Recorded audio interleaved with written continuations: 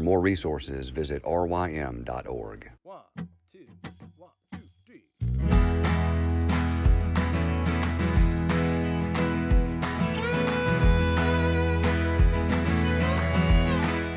The Local Youth Worker is a daily podcast that's centered on 5 questions each week.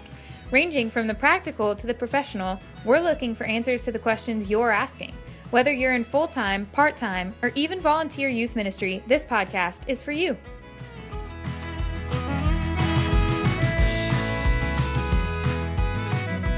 Hello, everyone, and welcome to the Local Youth Worker, a daily podcast brought to you by Reformed Youth Ministries. I'm your host, John Parrott.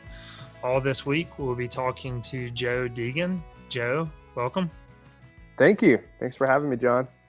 Yeah, for those who listen to the show consistently, Joe was one of our earliest guests that we had on. I've got to go back. I should have done that before we started this, but I'll go back and try to see which episodes those were.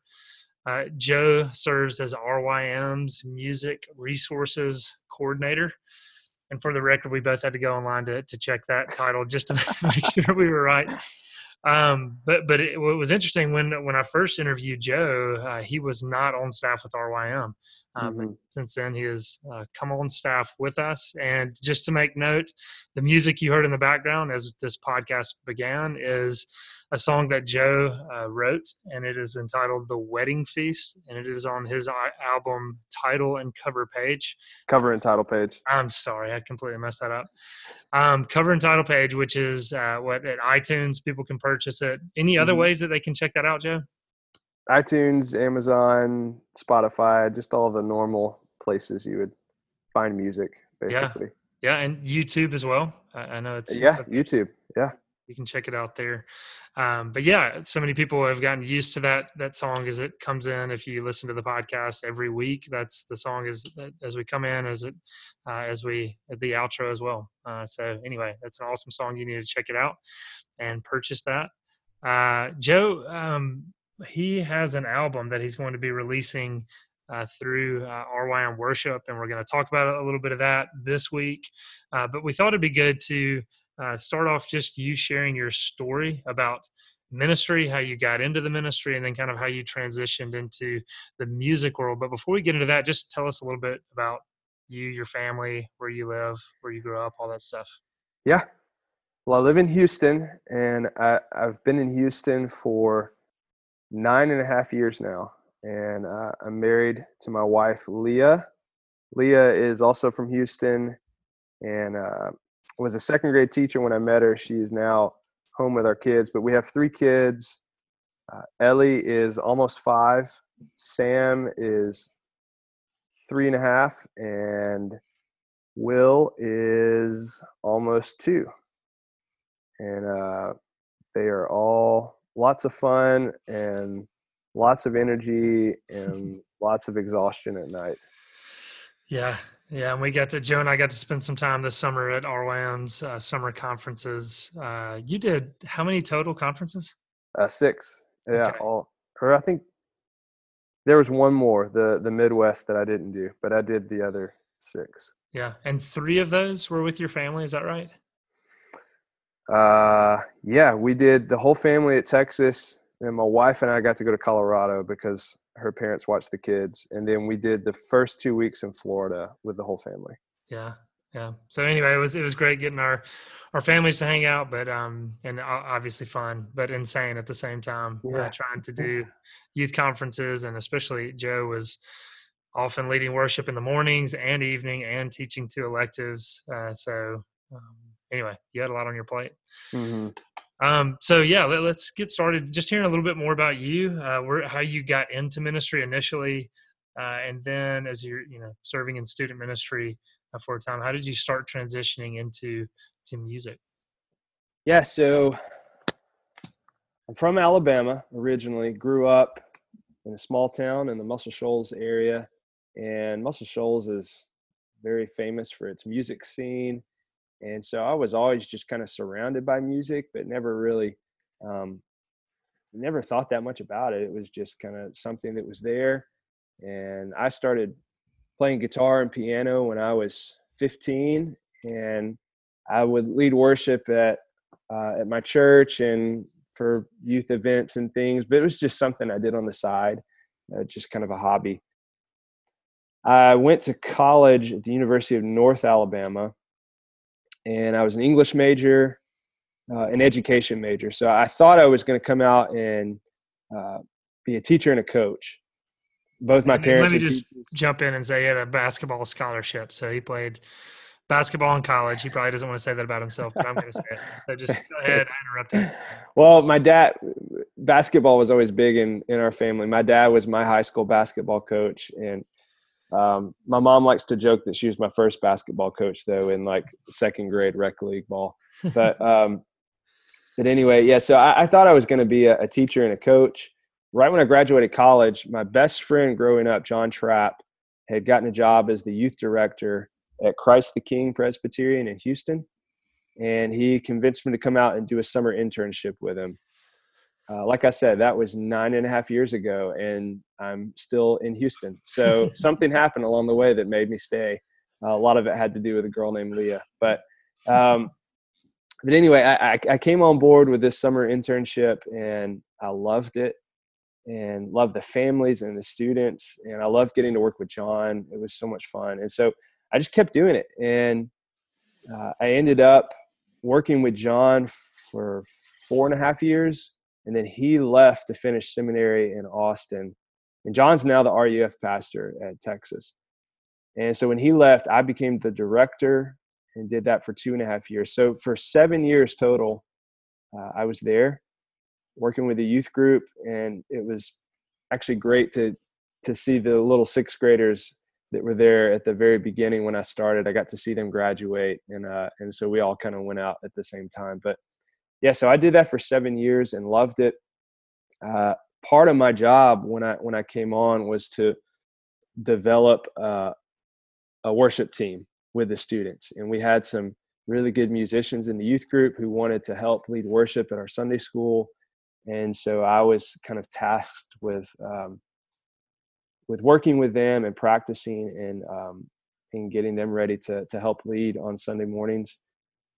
And I didn't realize, I don't think, how beneficial that was to me musically, because it gave me an excuse to practice and play every single week. And at the time, again, like music was just kind of a hobby for me. It was something I loved, but I was never really pursuing it. But playing week in and week out like that was a lot more beneficial to me than I really thought it would be. And so I just kept kind of growing this love for music and for playing and singing. And I would sing for our church every now and then. And I started writing a little bit. And suddenly I kind of had this gnawing inside of me to want to do more of that, but I didn't really know what it would look like. And finally, after doing youth ministry for 7 years, and after praying and talking with my wife about it a lot, we decided that if I was really feeling a calling towards music, that I needed to go out and pursue it. And so I quit my job and decided to be a singer-songwriter, not really knowing what that was going to look like at all. And I had to learn a lot along the way, a lot through failures. I picked up little part-time jobs here and there. I would do house concerts with families that I knew, and they would invite their friends over, and I would play my music and tell stories. And I got to write and record and be in the studio some. So I just did a little bit of all that. I would lead worship at conferences, and I just kind of learned bit by bit about the music industry and where I could fit in there. And I learned how hard this industry is along the way. It's really, really difficult. And but at the same time, really rewarding, because I think I figured out more and more as I did this, that this really is what I felt called to do, and really is what I think God wants me to do. But for the longest time, I just couldn't figure out exactly where I needed to fit into that scene and exactly how I needed to use my gifts for the kingdom and for my community. And so it was a couple years of just really kind of struggling to figure everything out. but God provided for us, and we just kind of kept pushing through until we got to where we are now. Mm-hmm. Yeah. I wanted to go back a second on something you said, and I hope I'm not putting you on the spot too much. When you talked about developing a youth worship team, Yeah. I know talking to many youth workers, the worship team can be a big headache for many. Can you give any advice to youth workers out there listening? Maybe some, 3 bullet points or some ideas, thoughts, things that you've learned from mistakes, failures, as well as encouragements, and just developing a youth worship team. What's some advice you would have for those out there? Well, first off, for anyone out there who would like to talk to me about that, please feel free to email me, because that is kind of part of my job. I actually had a youth pastor call me, or no, he emailed me a while back and said, "Hey, I want to talk to you about a worship team with my youth group, and get you to kind of give me some ideas." And he said, "And you have to call me back. You can't blow it off, because this is part of your job now." And I said, "You're right. It is part of my job." Not that I would blow off your call, but anyway, we talked about it, and I learned a lot through just experience. That's, I think, the way most anyone would learn these types of things. I don't think there's a handbook of how to lead a worship team with your youth group. And so I would be glad to talk to anybody about that. But I think off the cuff, I would say a couple things to keep in mind. Number one is, and this may be more like for the students who are actually playing, but number one is, don't be afraid to sound good. And I know that may sound like a weird thing to say, but I think that there might be a little bit of a pushback in our culture in the Christian culture of, we want to be so careful not to turn worship into a performance. And I get that, but I think that sometimes we end up like sacrificing quality and saying that, like, oh, we want this to be so minimalized that we don't want it to sound too good. And I would say, don't be afraid to practice and make it sound good, because I think God cares about excellence. And I think we see that in scripture, is that, over and over again, the Psalms say, play the instruments skillfully, and bring in all this music and sound and make these great arrangements. And I think that's something God cares about. So don't be afraid to sound good. And the other thing I would say is, don't be afraid to sound bad, because I know that there are going to be a lot of students who want to come in and help, and maybe they haven't been playing guitar or piano or violin or whatever very long, but they want to be a part of it and they want to help. And I would say, throw them in the deep end and let them go. And practice and really work and try to get them to get better and grow. But at the same time, I think it's okay to be okay with music that you may not be radio quality or whatever, but just to have students up there who want to serve and share their gifts is such an important thing, and so big, even for that youth group, to see their friends and their peers up there leading that way. So don't be afraid to sound good. Don't be afraid to sound bad. I think of the two things I would think of off the cuff. Yeah, that's good, and kind of a follow up too, because, well, I guess a comment first is, I know a guy who leads worship for a congregation Sunday mornings, and him telling me, look, he kind of got his quote unquote start in youth group, and he was terrible. His words, and he struggled and he messed up a lot, but he said it was there where he learned how to lead worship, and now he's doing it for a congregation Sunday morning. Yeah. So that's just an encouragement. That's how I started. Yeah. And so that's great to hear that. And so maybe something for the youth workers, if you do have those students who are messing up, they're playing the wrong chords, they stop mid song and have to start over, or those mistakes, should they make a statement in front of the entire youth group of, hey guys, let's be encouraging to the group. Let's it's intimidating for these students to stand up in front of their peers and lead.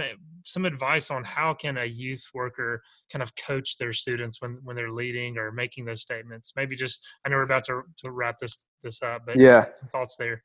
I mean, I think one of the most important things that a youth pastor could do in that situation would be to make themselves the butt of their own joke, to show the students that they're willing to be vulnerable, they're willing to not be perfect in front of their own youth group. And anytime a youth pastor is able to really develop that kind of culture in the youth group, then it frees the students up to not be perfect in those situations. And it frees, especially like the worship team, when they're missing chords or making mistakes, it frees them up to be learners and growers and not feel like they have to get everything just right. And so I think maybe, I think standing up in front and saying something is good, but I think even more so than that is building a culture where you're willing to show your own faults to your students as well. Yeah, that's helpful. I mean, leading by example there. Yeah. That's some good advice for sure. And, I guess this serves as a good segue, especially, I mean, your comment on the guy who reached out to you and said, "Hey, this is your job, Joe." As we get into the discussion tomorrow, what do you do as RYM's music resources coordinator? So we'll be letting people know a little bit about that. And again, a lot of the reason we're having Joe on this podcast is because RYM is releasing a new album, which we'll talk about, I think on Wednesday. But anyway, Joe, thanks for your time. Good catching up. Thank you. Yeah. We'll be talking to you tomorrow. Absolutely.